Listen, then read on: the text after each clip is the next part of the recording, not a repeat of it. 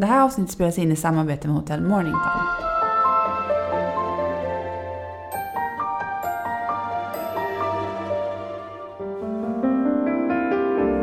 Hej och välkommen till Föräldrakollen. Det här är ju världens absolut bästa podd för dig som vill höra experterna svarar på alla frågor som har med barn, graviditet och föräldraskap att göra.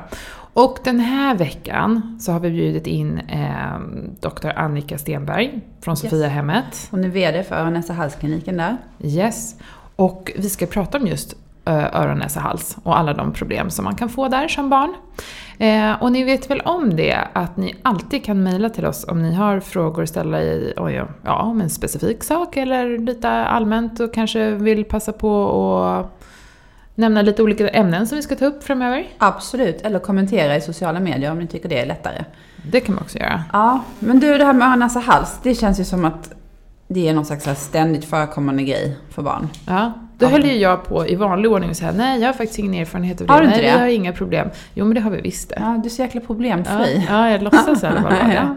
Jag är fylld av problem. Nej, men alltså öroninflammation, alltså det har ju fått en helt ny innebörd i mitt liv. Är det så?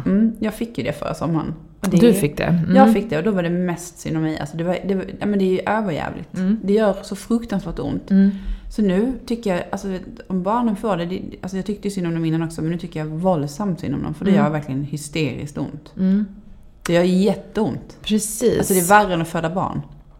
Nej, Nästan. det är det ju inte. Jo, nästan. Ja, det är inte så mycket som är värre än det egentligen. Men det är din öroninflammation då.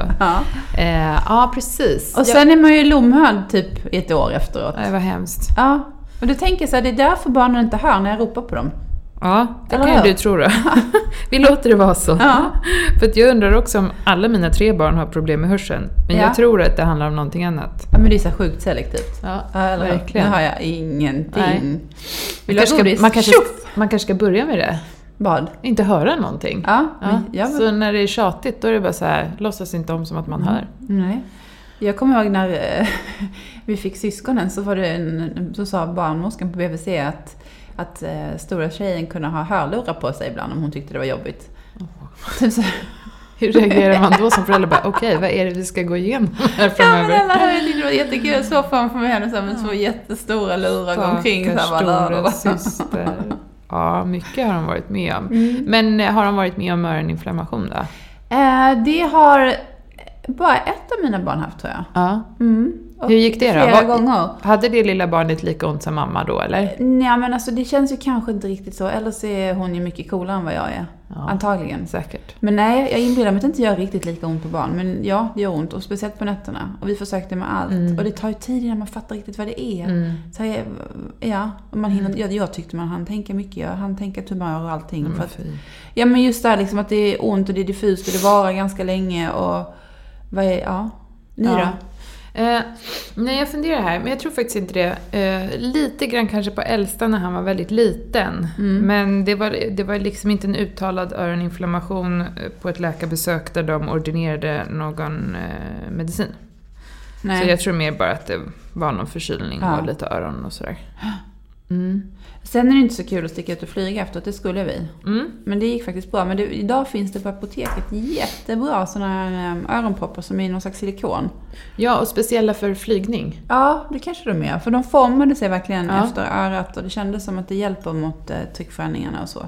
Och precis, för det ska jag tipsa alla som ska ut och resa med barn. Råkar man på en förkylning eller kanske har en precis innan, barnen då alltså, då är det jättebra att ha med sig sådana. Så att det är min nya grej att packa ner i resväskan. För att vi hade förra sommaren så var det ett av barnen som blev jätteförkylt. Och det var lite snorigt och lite sådär.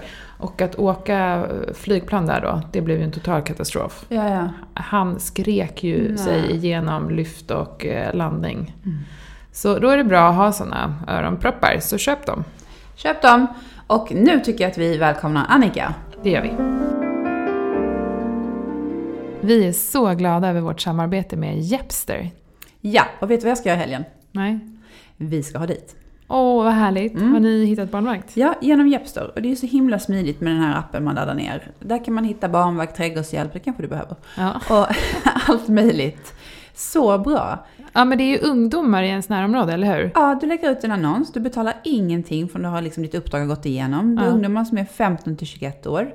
Det kostar ungefär 90-120 kronor i timmen. Det är vitt, det är försäkrat, det är hur tryggt som helst. Och nästan alla pengarna går direkt till ungdomen. Och det är ju faktiskt fantastiskt bra. Så då hjälper man även dem och de hjälper oss. Kan ju inte bli bättre. Nej. Men ladda ner appen Jepster, YEPSTR, och använd kampanjkoden som vi har fått. Det är ju fantastiskt. Den är Föräldrakollen och där skriver du in under värdekuponger i din profil. Och då får du 100 kronor rabatt till och med sista juni 2018. Så det är ingenting att vänta på. Jepster. Hej Annika, välkommen till Föräldrakollen. Tack! Vad kul att du vill vara med oss här. Kan inte du berätta lite grann vad du arbetar med? Jo, jag är vd på Öronäshalskliniken på Sofiahemmet och det är en liten del av tiden på mitt jobb. Det som jag jobbar mest med, det är att jag är öronäshalsspecialist. Och då har man både mottagning och man opererar väldigt mycket. Öronäshalsspecialiteten är en kirurgisk specialitet. Det är kanske inte så många som tänker på det. De flesta tänker kanske att man håller på med halsflussar och öroninflammationer. Det som vi gör är att behandla det som händer när det inte liksom går över ordentligt, utan man kanske får när det blir lite mer besvärligt. Just det. Vilka är de vanligaste öron-, och halsproblemen som ni möter hos er? Ja, men det vanligaste är barn som har upprepade öroninflammationer, skulle jag säga. Det kan även vara att de har vätska bakom trumhinnan som inte vill försvinna av sig själv. Sen så upprepade halsflussar. Och även barn som har kort tungband. Och det kan vara faktiskt alla åldrar. Både små bebisar som inte kan amma ordentligt. Just det. Till då lite äldre barn, kanske när de börjar prata, att de får svårt att uttala vissa ljud och sådär. Och sen även ännu äldre barn som får ett fint tal men som kanske har svårt att räcka ut tungan där. Liksom man bara får ut den precis vid underläppen. Aha. Men vad jag skulle säga, för att man är på småbarn så kollar de ju. Precis, de brukar kolla. Ja. Men ibland kan det vara så att det är lite sådär mitt emellan och man vet inte och sen så blir det besvärligt att amma och då kan det vara tungbandet ibland. Men det är ju absolut inte alltid det tungbbandet som är problemet vid amningssvårigheter. Nej. Men på lite äldre barn klipper man det utan bedövning och någonting där också? Alltså ungefär upp till 8 månaders ålder. Ja. Då brukar man klippa det bara utan bedövning egentligen. Ja. För att det går så himla fort och det gör mer ont att lägga bedövning. Så att, och barnen, alltså vissa barn gråter inte ens en gång. Vissa blir jätteledsna. Men blir det blodigt och sådär? Eller lite blod i munnen blir det, men det slutar jättefort. Alltså vi gjorde det med vår son och jag tyckte det var så hemskt. Ja, men det är ju läskigt. Ja, det är ju läskigt. Och så kommer det till blod när han ammade sen och så blod på bröstet. Ja. Skräm nu inte alla. Nej, men alltså, han tyckte nog inte det var så läskigt för han grät knappt. Men du vet, som mamma tyckte man ju det. Shit, ska ni klippa utan bedövning? Ja, nej men alltså så brukar man göra just för att det gör ännu mer ont och liksom med ett stick med bedövning. Så därför så är det lindrigare att bara klippa. Men sen när barnet har blivit kanske 8 månader, då börjar ju barnet bli så pass stort och starkt dessutom. Det är ju svårt att hålla fast ett barn ordentligt. Men barnet måste ju ändå vara still om man ska klippa och inte skada någonting annat. Så över 8 månaders ålder, då brukar man vänta. Och för ofta så är det inga problem egentligen när man är 8 månader. Men de flesta kanske, om amningen, den borde ha funkat fram till dess. Då kan det vara med att man kanske har noterat att det är kort. Men, och då gör man det istället någon gång när barnet kan sövas. Och det är väl kanske runt 3-årsåldern skulle jag säga. Och då blir man sövd för att göra tungbandet. Och det är en väldigt enkel och snabb operation. Men om det är så att man inte har någon besvär i typ 3-4-årsåldern och man börjar kanske komma upp i 6-7-årsåldern, då kan man igen klippa det i lokal bedövning. För då är man ju så pass stor så att man kan liksom resonera kring det här. Lite som att gå till tandläkaren. Ja. Och det kan ju vara omöjligt i sig, höll jag på att säga. Ja, det måste vara svårt med en del barn, kan jag tänka mig. Men skönt att slippa söva. Ja, de flesta barn går jättebra när de då är lite äldre. Men sen finns det såklart undantag där vi absolut vägrar öppna munnen. Men och då får man ju bedövning, men man får bara ytbedövning. Man får liksom inget stick med en nål, utan man får som en spraybedövning. Jaha, ja. Det där är smart, ja. Om vi ska gå tillbaka till öroninflammation då. Hur vet man då att sitt barn har öroninflammation? Ja, det beror lite grann på vilken ålder det är. Men riktigt små barn, de brukar ju kanske vara ledsna, ta sig mot öronen. Ibland kan de ha feber. Och om det är en ilsken öroninflammation så kan det gå hål på trumhinnan. Då börjar det rinna ifrån örat. Vad är det som rinner då? Då rinner det var ifrån örat. Och det kan vara lite blodtillblandat. Och vad ska man göra i så fall? Då ska man gå till doktorn, tycker jag. Absolut, för då ska man få antibiotika om det går hål på trumhinnan. Och varför får man öroninflammation? Är det att man har glömt mössan och det blåser eller man har badat för mycket eller vad är det? Nej, det har ingenting att göra med yttre faktorer. Utan det kommer ju inifrån för att det finns ingen kommunikation från liksom ytterörat in till mellanörat. För infektionen är ju i mellanörat. Okay. Och då kommer den, om man har haft en till exempel förkylning, antingen bakteriell eller ett virus, så kan man få öroninflammation. Och då blir ju örontrumpeten kan ju bli lite svullen. Och det är ju örontrumpeten är den som luftar mellanörat. Ni vet om man håller för näsan och blåser upp luft. Då, det är därför det kan åka upp luft till mellanörat. Jaha. Okej, så då stämmer inte det här med att sätta på dig mössan? Nej, men sätta på sig mössan är bra ändå så att man inte blir kall. Ja, men jag tänker också det här att man badar mycket, att det skulle hänga ihop. Nej, men man kan få däremot hörselgångsinflammation som är en annan typ av öroninflammation. Det är inte det här som om man pratar småbarn som får öroninflammationer mycket. Det är en helt annan typ av infektion som sitter i hörselgången. Och det är jättevanligt både på somrarna och om man reser utomlands att man får en inflammation i hörselgången. Då är det själva hörselgången som sväller igen. Och behandlas det på samma sätt? Nej, det behandlas med droppar lokalt. Och ibland är man tvungen att suga rent också i hörselgången. Men oftast brukar det räcka med att man bara droppar. Man behöver inte få antibiotika. Nej. Ja, om trumhinnan då skulle gå sönder som vi pratade om, vad är det som händer? Varför går den sönder? Jo, men det är som om det är att det blir så pass infekterat och bildas så mycket var så att det blir tryck. Och då så liksom spricker den. Och det märker man? Ja, det märker man. Ja, och vad händer efter något? Ja, men det som är positivt är att ofta föregås ju det av att man har väldigt ont i örat. Eftersom det blir som tryck. Och sen när den då spricker, då liksom försvinner det onda. För då släpper ju trycket. Men är det farligt att den spricker? Nej, det brukar inte vara farligt.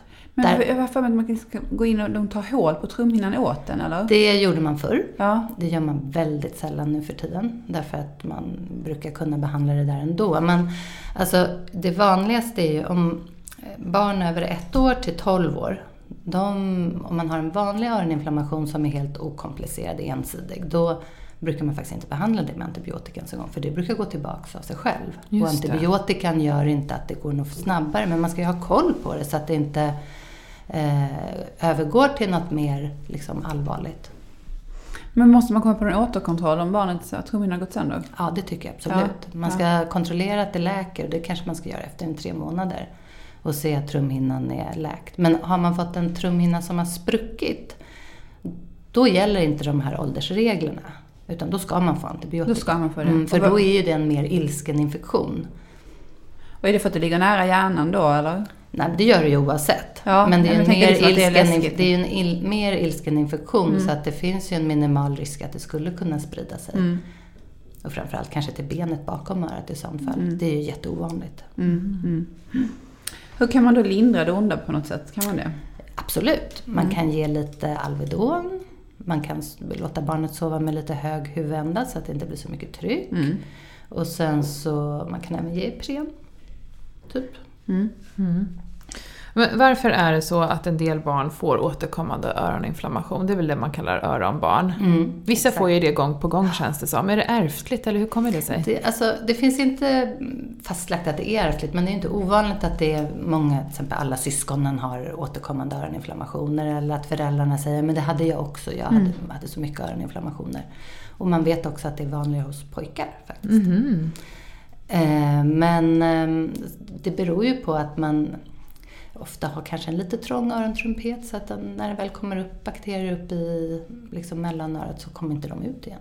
Så det behöver inte vara samma öra då? Nej, det kan vara båda. Öronen är ju trånga på båda sidorna. Precis, då, det kan vara båda öronen. Det kan vara först ena örat, sen andra örat. Och sen, så det där kan variera. Men vissa har bara ett öra. Men det vanligaste är att det är båda öronen. Och om man då ska ut och flyga och barnet kanske har öroninflammation eller precis har haft, kan man det och vad ska man göra i så fall? Jo, men det kan man göra. Jag tycker att att man ska behandla ordentligt med Neseril innan man åker. Så att man sväller av ordentligt i näsan. Och då rinner ju det här avsvällande mot örontrumpeten så att det luftar. Gäller det även förkylning? Om man ska flyga med förkylning? Jag tänker, ja, det är väl samma grej liksom. Samma sak. Det är, sen så tycker jag också att det kan ju vara vettigt att kanske ge lite smärtlindrande medicin när man flyger, typ Alvedon. Och det som är det vanligaste med småbarn som skriker på flygplanet är ju att det är precis när man landar. För då luften utvidgar sig ju när man åker upp. Och då åker ju luften ut ur mellanörat via örontrumpeten. Och är det då så att, eller då när man landar igen och blir luften mindre igen, då blir det ett baksug. Och då kan det liksom bli så att det inte kommer in någon luft och då gör det jätteont. Då får man där locket för örat. Det märker ju även vuxna. Men vi vuxna kan ju tryckutjämna för att bli av med det där. Exakt. Och gör man då inte det på vägen ner hela tiden, då kan det bli det där jätteonda. Ja. Kan det hända någonting när det gör sånt? Om man har riktigt otur kan man få så att det blir en liten liksom blodutgjutelse kan man säga. Men alltså det är inget farligt, det går över. Okay. Det brukar ofta efterföljas av att man får lite vätska bakom trumhinnan och lite nedsatt hörsel under en period. Men det är självläkare? Det är självläkare. Ja. Men om man är vuxen eller då ett äldre barn kan ju tryckutjämna och bli av med det. Det är liksom det som är tricket. Jo, men för det var en sak som jag tänkte på. Vuxna kan ju göra det om man får lock för öronen och sådär, och även i en flygsituation. Men barn kan ju liksom inte det. Man kan ju be dem så här, försöka gäspa och tugga och sådär, men det är ju svårt. Ja, har du något trick där? Alltså, ja, men typ barn kanske från en 4-årsålder kan man använda någonting som heter Otovent, som är en ballong. Och då, den köper man på apoteket. Då är det som en liten nippel som sitter på ballongen. Och så håller man den mot ena näsborren. Och så håller man för andra näsborren. Och så ska barnet försöka blåsa upp ballongen med näsan. Smart. För då måste man ju stänga munnen. Och så det blir ju typ samma sak. Just det. Bara det att då fattar de ser ju om den blåses upp och sådär. Och den är jättebra. Vilken smart grej. Ja, verkligen. Den kan man ha med på en flygresa då. Ja, kan du sitta med. Ja, precis, den får vi sitta med. Jag såg faktiskt på Nyhetsmorgon för någon morgon sedan, och där var det då en läkare med som berättade att man ska inte hålla på med tops i öronen, och det har man väl hört någon gång tidigare. Vad gäller där? Hur ömtåliga är, ja men nu pratar vi om barn framförallt då, hur ska man rengöra barns öron? Ja, men jag skulle säga så här att man behöver inte rengöra hörselgången överhuvudtaget. Och med hörselgången menar du precis liksom, innanför? Ja, alltså man har ju, ytterörat består ju liksom av först det som sticker ut här utanför. Och så är öronmusslan är som den här skålen här inne. Där kan man ju ibland se vax. Och det går jättebra att bara torka bort med en handduk eller sådär. Och det är klart man kan ju torka med en tops där om det är liksom lite trångt så. Men man ska inte stoppa in det i hörselgången. Hörselgången är ju det här hålet. Öppningen liksom. Öppningen till örat. Då är det långt in ju. Ja. Nej, men alltså... Ja, men så långt in är det ju inte. Nej. Det är ju precis liksom vid mynningen då. Okay, Men får man topsa öppningen? Bara utanför. Man ska inte stoppa in det i hålet. Därför att det som händer är att den här topsen är ju så... Den är ju relativt stor jämfört med hörselgången. Och då är risken att man bara packar in vaxet istället. Aha. Det var det de sa på Nyhetsmorgon där nämligen. Att då får man liksom en propp till slut. Ja, då får en propp istället och så blir den jättebesvärlig att ta bort. Men vaxet, det är viktigt att veta att det här vaxet är inte någonting som är av ondo. Vaxet är jättebra. Det är både liksom motverkar infektioner, för det finns lite sådär, det har egenskaper som gör att det motverkar infektioner. Och sen är det lite som ett gammeldags, ni vet sådana här flugfångare som man hängde upp som är kletiga. Som i Emil-boken. Precis. Och då, när det kommer in damm i hörselgången, då fastnar ju det i vaxet. Och sen så finns det en naturlig transport av vaxet ut. Det är därför det hamnar utanför. Så att tanken är ju liksom att det är vaxet funkar som en rensning av hörselgången. Så man liksom inte stör den där transporten med att hålla på och pilla in en massa tops och grejer i örat. Så löser det där sig av sig själv. Det är bara det att det kan se lite tråkigt ut. Man får ta det som är liksom, det som syns får man ta. Men man ska liksom inte hålla på och stoppa in topsen in i örat. Och dessutom så är ju trumhinnan där innanför. Och har man otur så kan man faktiskt pilla in liksom, på trumhinnan. Ja, det är ingen bra. När man jobbar på akutmottagningen kommer det in personer som har hållit på med tops och sen så typ händer det någonting att det ringer och sen så du vet så svarar de i telefonen och bara trycker in topsen, typ sådana saker. Vad hemskt. Så att det är ju inte ja, det gör ju jätteont. Så att det är inte alltså man ska vara lite försiktig. Och fokuserad när man gör det dessutom. Okej, men nu fortsätter på det här ämnet vax då. En del barn kan ju ha väldigt mycket vax. Andra har inget alls, känns det som. Men så är det. Vissa har väldigt mycket vax. Det bara är så man är skapt. Ungefär som att vissa har jättetorr hud och vissa har väldigt liksom fet hud. Det är precis samma sak. Så den som inte har så mycket vax har dammiga öron istället? Ja, vissa kan ha jättetort vax. Det kan bli problem om det är torrt också. Och vissa har jättefuktigt vax. Men det är ju några få har ju faktiskt så pass mycket vax att det blir ett problem. Att man måste komma och få det utsuget. Det går liksom inte att ta bort på något annat sätt. Jaha. Men det är inte så vanligt. Nej. Men generellt verkar det ändå då som att det är ganska bra att ha en riklig vaxproduktion. Ja, lagom skulle jag säga är det bästa. Lagom är det bästa, som vanligt. Och det här med ett barn som hör dåligt, alltså det kan man ju tycka att alla barn gör lite ofta.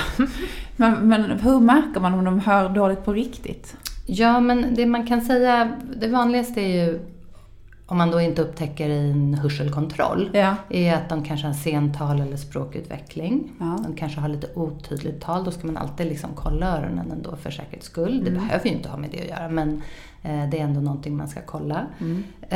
Och sen om de kanske inte verkar reagera på tal eller ljud. Det är klart att barn kan vara väldigt inne i det de håller på med och reagerar inte därför. Men om det liksom alltid är så att de inte kanske vänder på huvudet. Det normala är ju att man vänder huvudet mot ett ljud. Om man då är ett litet barn. Men sen lite större barn kan ju vara att de kanske har väldigt hög volym på tvn. Eller har liksom sitter nära tvn och sådär. Är det dåligt att ha lite för hög ljudnivå omkring sig hela tiden? För hörselns skull, tänker jag. Alltså, ja, det är det ju absolut. Alltså att ha för högt ljud är ju dåligt. Jag tycker alltid så här när man sätter på en film eller tv-program till barnen så liksom höjs det per automatik lite hela tiden. Jag går hela tiden sänk. Ja, men alltså jag tror hemma tv-nivån är nog ganska svårt att ha på så hög volym så att det blir skadligt. Okej, men nu har vi pratat lite grann om öron, så nu går vi över till näsa. Nu ska vi prata lite om snuva och snor, rent ut sagt. Det rinner ju nästan alltid på barn, och under ganska många år dessutom. Är det normalt? Ska det vara så? Och varför är det så? Alltså det är jättevanligt, och det är ju så att små barn blir väldigt ofta infekterade. Det är upp till ungefär 3 års ålder så är ju inte barnens immunförsvar optimalt utvecklade ännu. Så att då är det väldigt mycket infektioner. Så att det blir mycket snuva och så. Sen är det ju ibland så att man har en stor polyp bakom näsan och den stoppar liksom upp snuvan. Så att det som man i normala fall ska svälja ner, det kommer ut istället. Liksom åt andra hållet istället.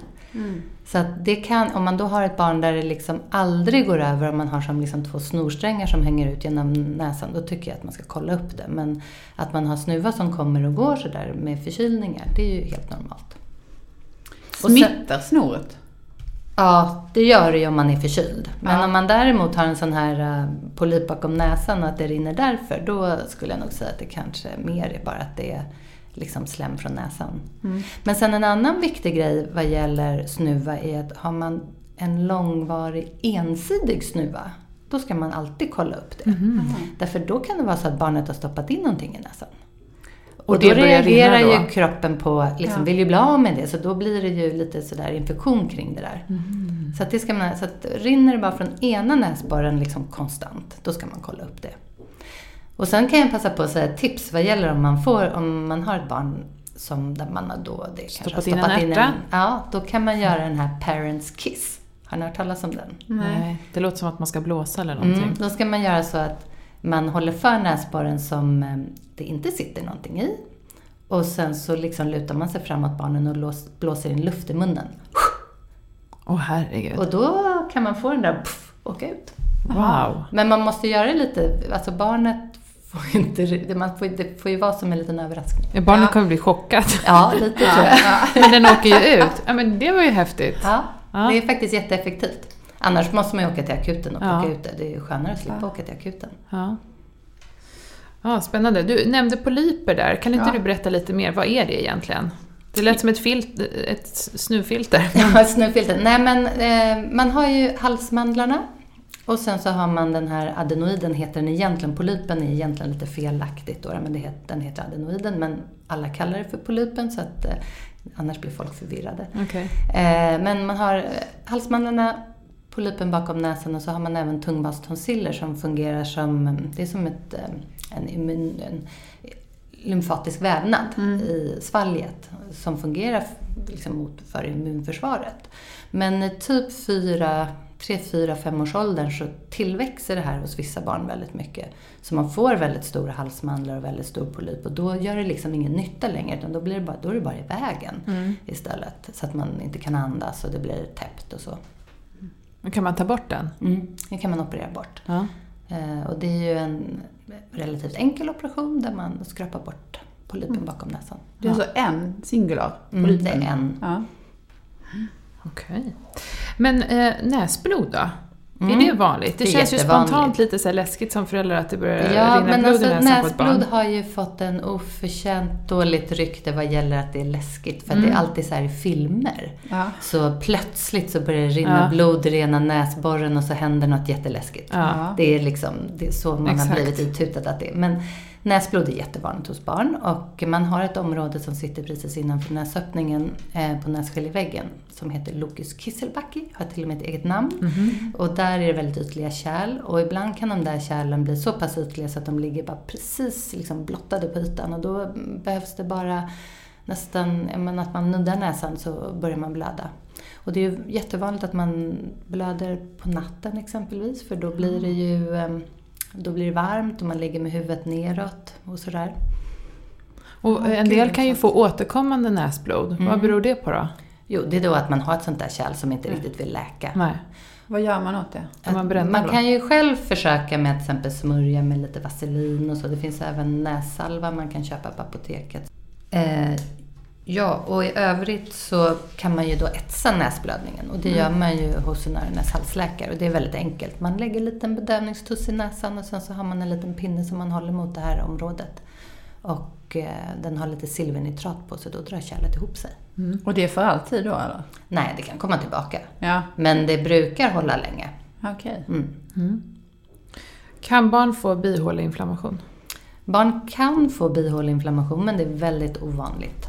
De har ju mycket, deras bihålor är inte lika utvecklade som våra. Men det finns en ovanlig bihåleinflammation som heter etmoidit som sitter i bihålorna mellan ögonen. Då kan det yttra sig att man blir svullen i ögonvrån i samband med att man då har en förkylning. Synligt svullen? Alltså ordentligt? Men liksom ögat kan nästan svälla igen. Okej. Det är väldigt, väldigt ovanligt, men det måste ju behandlas såklart. Om vi sen ska hoppa över till halsen då. Halsont, hur lindrar man det? Jag skulle säga att man ger Alvedon eller Ipren. Halstabletter för barn, det är ingenting att hålla på med, eller? Jo, det kan man väl göra, men små barn ska ju absolut inte ha halstabletter. De kan de sätta i halsen. Men om man tänker så här, glass jämfört med typ te? Alltså varmt eller kallt, kyla brukar funka väldigt bra faktiskt. Det är väldigt bra smärtlindra. Om man har väldigt ont i halsen kan man även lägga kyla utanpå halsen. Så det brukar vi rekommendera om vi opererar bort halsmandlarna på. Att man kan lägga lite sån här kylpåse som man tar från frysen. Just det. Men det är smart. Men generellt sett kan man säga att kyla är bättre än varm. Ja, men ofta kan det också vara skönt bara att få någonting i halsen. Ja. Liksom lite varmt te kan också vara skönt. Liksom, det lindrar lite att det händer någonting annat. Ja, så att det är någonting som lenar lite. Och ligger det någon sanning i att honung lindrar? Nej, det är nog mest gott. Ja. Okej, men hur vet man egentligen med yngre barn som inte kan prata så mycket och de kanske liksom inte har förstått än att man pekar mot halsområdet. Hur vet man att de har ont i halsen då? Ja, men de kan till exempel att de inte äter så mycket. För då gör det ju ont att svälja. Och sen om det är riktigt illa då kan de ju börja dregla. För att de inte ens sväljer sitt saliv. Just det, såklart. Att det liksom bara åker ut istället. Och då, men då är det ganska rejält, ja, då är det ju rejält och då skulle jag ju säga att man ska åka in till sjukhuset. Bli undersökt. Streptokocker, vad är det för någonting? Det är en typ av bakterie som är den absolut vanligaste bakterien som man får infektion i halsmandlarna. Och det är den som ger den klassiska halsflussen. Det är samma sak alltså? Okej. Hur märker man att barnet har fått det och det är inte bara så här vanlig halsont? Ja, men det kan man ju ta ett sånt snabbtest på vårdcentralen. Bör man behandla det? Det tycker jag att man ska behandla om det är streptokocker. Ja, med antibiotika eller? Med antibiotika. Men varför det? Liksom? Jo, men det finns vissa ovanliga följdsjukdomar som man kan få om man inte behandlar. Som kan sätta sig på njurar och hjärta och lite sådana grejer. Det är jätteovanligt, men dessutom så funkar ju penicillin väldigt bra mot just streptokocker. Till skillnad från om man har ont i halsen av andra anledningar. Nej. Men sen har jag hört att antibiotikan i det här fallet egentligen bara handlar om att förkorta den här perioden av smärta med ett par dagar eller någon dag. Men egentligen finns det en annan anledning då också, som du säger, att det inte blir några andra följdsjukdomar. Men de här vita prickarna nere i halsen, är det halsflussen? Kan vara det måste inte vara streptokocker, men det kan vara streptokocker. Jag tänkte om man skulle kika efter det på barnet om det... Ja, men det kan ju vara ett tecken på att det är det, men det är inte liksom... Det behöver inte vara det. Nej. Men streptokocker hänger ihop med lunginflammation också på något sätt, gör det inte det? Eller nej? Nej, det skulle jag inte säga att det är det vanliga att det hänger ihop. Snarare är det så att har du streptokockinfektion så brukar det vara väldigt lokaliserat till bara halsont. Okay. Det är liksom sällan man har ont i halsen, hosta, snuva, liksom sådär generellt. Har man alla symptom med snuva, ont i halsen och hosta, då är det vanligare att det är virus. Jag skulle nästan säga att det är tvärtom. Okej. Och vilka andra så här, generella halssjukdomar tycker du att man som förälder ska ha koll på? Du menar vad gäller... De som kan ge lite mer besvär, tänker jag, mer än bara ett vanligt halsont. Så för halsfluss kanske man ska ha lite koll på barnet. Är det någonting annat? Tänker du infektioner eller generellt? Allting. Ja, men det finns ju en viktig grej. Och det är ju det här med att sätta i halsen. Tycker jag man absolut ska vara noga med. Och det vanligaste när man med små barn som sätter, det här handlar ju om barn kanske under 2 år. Är ju att man exempelvis har fest hemma. Man ställer fram skålar med nötter och sådär. Och då är ju framförallt så här jordnötter och sånt farligt. För de är precis lagom att de fastnar i luftstrupen. Och någonting man inte ska göra om man råkar nu vara på en sån fest och man inser det här. Och man ser barnet stå med jordnötten i handen som den liksom stoppar in i munnen. Då ska man inte säga hjälp! För då blir barnet jätterädd och gör så här. Och suger ner den. Ja, och suger ner den. Så att man ska liksom, då är det bara att vara lugn och säga, liksom spotta ut det där som du har i munnen. Så det är jätteviktigt att man inte grips av panik i den situationen. Så att det är viktigt. Och man ska även, till exempel knappbatterier.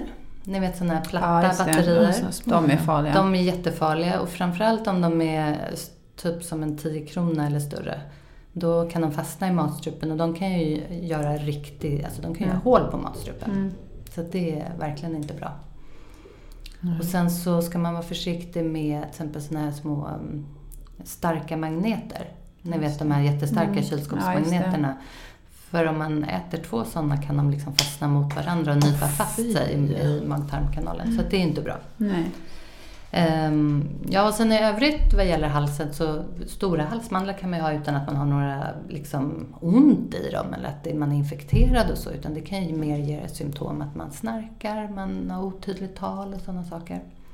Kanske svårt att äta stora bitar och sådär. Ska man ha koll på det eller liksom det märker man om det blir problem? Ja, det brukar man märka om det är så att barnet verkar snarka enormt mycket på nätterna och även slutar andas. Men alltså det här med halsmandlarna, kollas det om man går på vanliga rutinkontroller liksom, om de skulle behöva tas bort, eller är det någonting man själv måste uppmärksamma? Utan det är väl någonting man uppger symptom därför man får ha stora halsmandlar. Ja, man får det, var snällt. Det är inte så att det är inte så att bara för att man har stora halsmandlar måste man ta bort dem. Nej. Har man helt symptomfria stora halsmandlar, då kan man låta dem vara kvar. Men jag tänker på en grej till som är lite intressant vad gäller halssjukdomar är ju den här epiglotiten som är struplocksinflammation som var en väldigt fruktad sjukdom förr i världen. Som då sväller struplocket upp och blir som ett litet körsbär och sätter för luftstrupen. Men det här är i princip helt borta nu hos barn för att man vaccinerar mot hemofilus influensa. Så det är en sån här bra grej som de facto vaccinationen har gjort att vi har sluppit en väldigt svår sjukdom. Just det är ett av de där konstiga orden de säger vid vaccinationerna. Ja. Ja. Vad heter det igen? Hemophilus influenza heter den. Så den får man ju, eller får barnen. Tonsiller då? Vilka problem brukar man få där om man får det?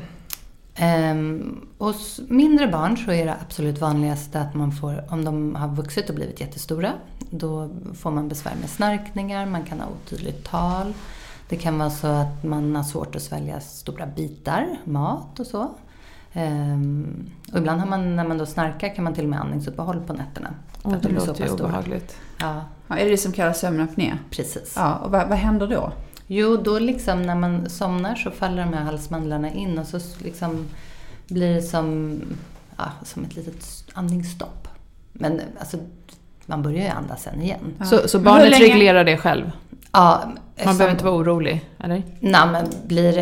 Nej, man behöver inte vara orolig så. Det brukar alltid börja liksom andas igen. Men man ska ju åtgärda det. Det är inte bra att gå liksom år in och år ut med det här. För det blir ett jätteandningsarbete för barnet att ligga och andas mot ett motstånd. Men det måste ju bli en belastning för hjärtat och allting då, eller? Ja. Men hur länge varar de här uppehållen? Ja, det kan ju vara från... Ja, det är svårt att säga. Kanske några sekunder. Ja, okej. Men man märker det tydligt som förälder. Man märker det tydligt som förälder. Man märker att liksom, så ofta brukar det hänga ihop med att barnet snarkar då. Så att det liksom, man hör snarkning och sen så slutar snarkningen. Liksom ett jämnt andningsmönster och så får ett litet uppehåll. Och sen så börjar barnet andas igen. Men det sker aldrig när de är vakna, eller? Nej, det brukar inte ske när de är vakna. Det är väl för att de sitter... Nej, det sker inte när man är vaken. För då sitter de ju upprätt, så det är väl det, eller? Ja, eller sen är det också det att när man sover så slappnar man ju av i hela kroppen. Så då faller liksom vävnaderna in lite grann. Och nu låter det här jättekonstigt kanske, men bara för att vara tydligt, tonsillerna är ju det som man ser ner i halsen när de gapar. Det stämmer. Men då kunde ju både tonsillerna och halsmandlarna vara stora. Kunde halsmandlarna också ge snarkningar? Halsmandlarna och tonsillerna är samma sak. Jaha. Precis. Nu sitter jag och pekar här på min hals. Inte det här? Nej, det är några körtlar här. Ja. Eller vad kallas det för? Ja, det som du känner där är nog lymfkörtlarna. Aha. Ja, nu får vi en liten biologilektion här samtidigt. Det är ingen fara. Halsmandlar och tonsiller är precis samma sak. Så att det är de som sitter vid gombågarna. Bakom tungan. Exakt på varsin sida där. Precis. Och snarkningen kunde bero på det också. Just snarkningen utan en apné, är det någonting man ska hålla koll på, säger du? Lite snarkning av och till, det är normalt. Men har man apné, tycker jag man ska kolla upp det. Jag tycker snarkar barnet väldigt högt, så tycker jag man ska gå och kolla upp det också. Och vad gör man då? Då tittar man tittar i halsen. Och sen kan det även vara så att man har en stor polyp bakom näsan. Den kan ju också ge snarkning. Ibland kan det vara så att man har stora halsmandlar, men att den här polypen bakom näsan är förstorad och ger att man börjar snarka. Ja, men det finns ju även andra anledningar att operera bort halsmandlarna. Och det kan ju vara till exempel att man har upprepade infektioner i halsmandlarna. Det är ovanligt hos riktigt små barn, men hos lite större barn så är inte det helt ovanligt. Vilken typ av infektioner är det då? Halsflussar. Just det. Hur många ska man ha för att det ska börja bli konstigt? Man brukar ju säga kanske 4 per år. Det är ganska mycket. Ja, det är ganska mycket. Men och sen ska det ju inte, ibland kan det ju vara så att man har liksom typ 3 halsflussar på varandra jättefort och sen så har man 9 månader senare. Då kan man ju kanske ha lite is i magen. Det kanske ska vara under lite längre period. Så att man verkligen upplever att det här är ett problem. Och ofta liksom blir det ganska givet när det väl är upprepade infektioner att man märker att de behöver tas bort. Sen kan det också vara att man får något väldigt ovanligt som är halsböld. Om man har haft 2 halsbölder ska man ta bort det. Och det är som en extra allvarlig tonsillit eller sån här halsfluss. Och vad händer då? Då får man som en liten varböld bakom halsbanden. Eller bredvid halsbanden. Gör det ont? Det är ju svinont. Ja, det gör det. Ja, det lät som det. Och vad gör man? Opererar man bort den eller pillar man bort den? Ja, men om man är åtminstone liksom tonåring, då brukar man punktera den här och släppa ut varet. Men är barn som får halsböld, då tar man bort dem direkt. För de klarar inte av att man gör det i lokal bedövning. Nej. Ja, då tar man bort hela paketet. Då tar man bort det direkt. Men finns det någon nackdel med att operera bort halsmandlarna, tänker jag? Säg att det är någon som har upprepade infektioner. Men vill man liksom du nämnde det att man kanske ska ha lite is i magen och kolla om det kommer igen. Finns det någon anledning till att man kanske då inte vill göra det här ingreppet i onödan? Ja, men det är ju lite så att en kirurgi är alltid en liten risk. Så därför så ska man inte göra det i onödan. Det är under sövning då, antar jag? Ja, man blir sövd. Och sen så gör det ju jätteont efteråt. Ja, det gör det. Om man tar bort halsmandlarna helt och hållet så är man hemma 10-14 dagar. Oj! Hur går talet då? Det går jättebra. Ja. Det är inga problem. Och tar man bort, om man bara förminskar, man kan både ta bort dem helt och hållet, vilket man gör om det är mycket infektioner och så. Små barn som har bara stora halsmandlar brukar man välja att liksom dela halsmandeln och ta bort en del av dem. Och det gör faktiskt inte fullt lika ont. Då kanske man är hemma en vecka. Men man är hemma alltså 14 dagar för att det gör så ont? Att man tar starka smärtlindrande tabletter. Men varför gör det så ont? Därför att det sitter liksom mitt i halsen där man sväljer hela tiden. Det är lite som att om man har brutit armen så har man ju gips för att man ska stabilisera det där. Man rör ju inte den. Men om du skulle hålla på och röra och vicka på den där brutna armen hela tiden skulle det göra jätteont.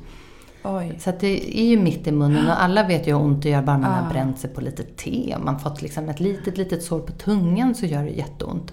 Man är otroligt känslig i munnen. Ja, men att bara få en halsfluss kan göra sjukt ont. Precis. Men vad gör man då för att man ska få i barnen mat? Jo, men man ger bra smärtlindrande medicin. Ja. Och sen så äter mycket sval mat och sådär. De får äta mycket glass och så. Det brukar gå jättebra. Faktum är att barn brukar klara det här mycket bättre än vuxna. Ja, varför är det så? Ja, men jag tror att de är bättre på att tänka på annat. De liksom akklimatiserar sig jättefort. För så är det ju liksom mycket i livet. Att liksom det blir lite lindrigare för barn. Ja. Vi tänker för mycket, vi vuxna. Jag tror det. Okej, men om vi ska gå vidare till krupp då. Det låter ju väldigt läskigt som förälder, tycker jag i alla fall. Vad är det egentligen och hur diagnostiseras det? Ja, men krupp beror på en svullnad under stämbanden som kommer i samband med en förkylning. Och vissa barn har tendens att få krupp. Och det brukar yttra sig med att man får en skällande hosta. Och att man har liksom en ansträngd andning. Ofta liksom vid inandningen att det blir lite jobbigt. Och det sker oftast nattetid. Och det beror ju på att man då lägger sig ner och det är varmt och skönt. Och det liksom, då ökar svullnaden lite grann i det här området om man har den här tendensen. Så att det som man brukar liksom rekommendera att man gör är att man tar upp barnet och gärna ställa sig vid ett öppet fönster där det är lite svalare. Och man kan ge lite avsvällande näsdroppar. Och även så kan man kanske dricka lite grann. Liksom men det allra viktigaste är att man tar det lugnt så att man själv inte får panik. För då får barnet panik. Och ju liksom fortare man andas eller liksom snabbare desto sämre blir det här. Men det är ett visst åldersspann man drabbas av krupp, eller? Ja, det är ju förskoleåldern skulle jag säga. Ja, det är så. Ja. Små barn. Och hur får man reda på att det är just krupp? Är det när man besöker en läkare? Det är när man hostar liksom? Ja, precis. En läkare. Och det där känner man igen när hackande hostan. Alltså, Men det går inte att göra någonting mer än att liksom försöka lindra vid tillfällena? Nej, det går inte att förebygga på något sätt så. Däremot blir det riktigt för det mesta kan man ju liksom hantera ett sånt här kruppanfall eller vad man ska kalla det för hemma. Men blir det allvarligt så att barnet blir väldigt liksom ansträngt, då måste man åka in till akutmottagningen och då får man ju medicin med inhalationer och lite så. Med ansträngt menar du att liksom hostan blir intensiv och man märker på andningen? Ja, det verkar som att barnet liksom har jättejobbigt med det här. Då får man ju åka in. Det ska man ju göra såklart. Vad bra. Tack snälla för att du kom till oss idag och svarade på alla våra frågor. Tack själva. Det var jättekul att vara här. Tack. Har du fler frågor får du jättegärna höra av dig antingen på mejlen hej@föräldrakollen.nu utan prickar eller kommentera i sociala medier. Annars så får du höras med oss nästa vecka igen. Det var flygvärdinnan i dig. Nej. Ja, men vi hörs i nästa tisdag. Visst är det så. Ha det bra tills dess. Hej då.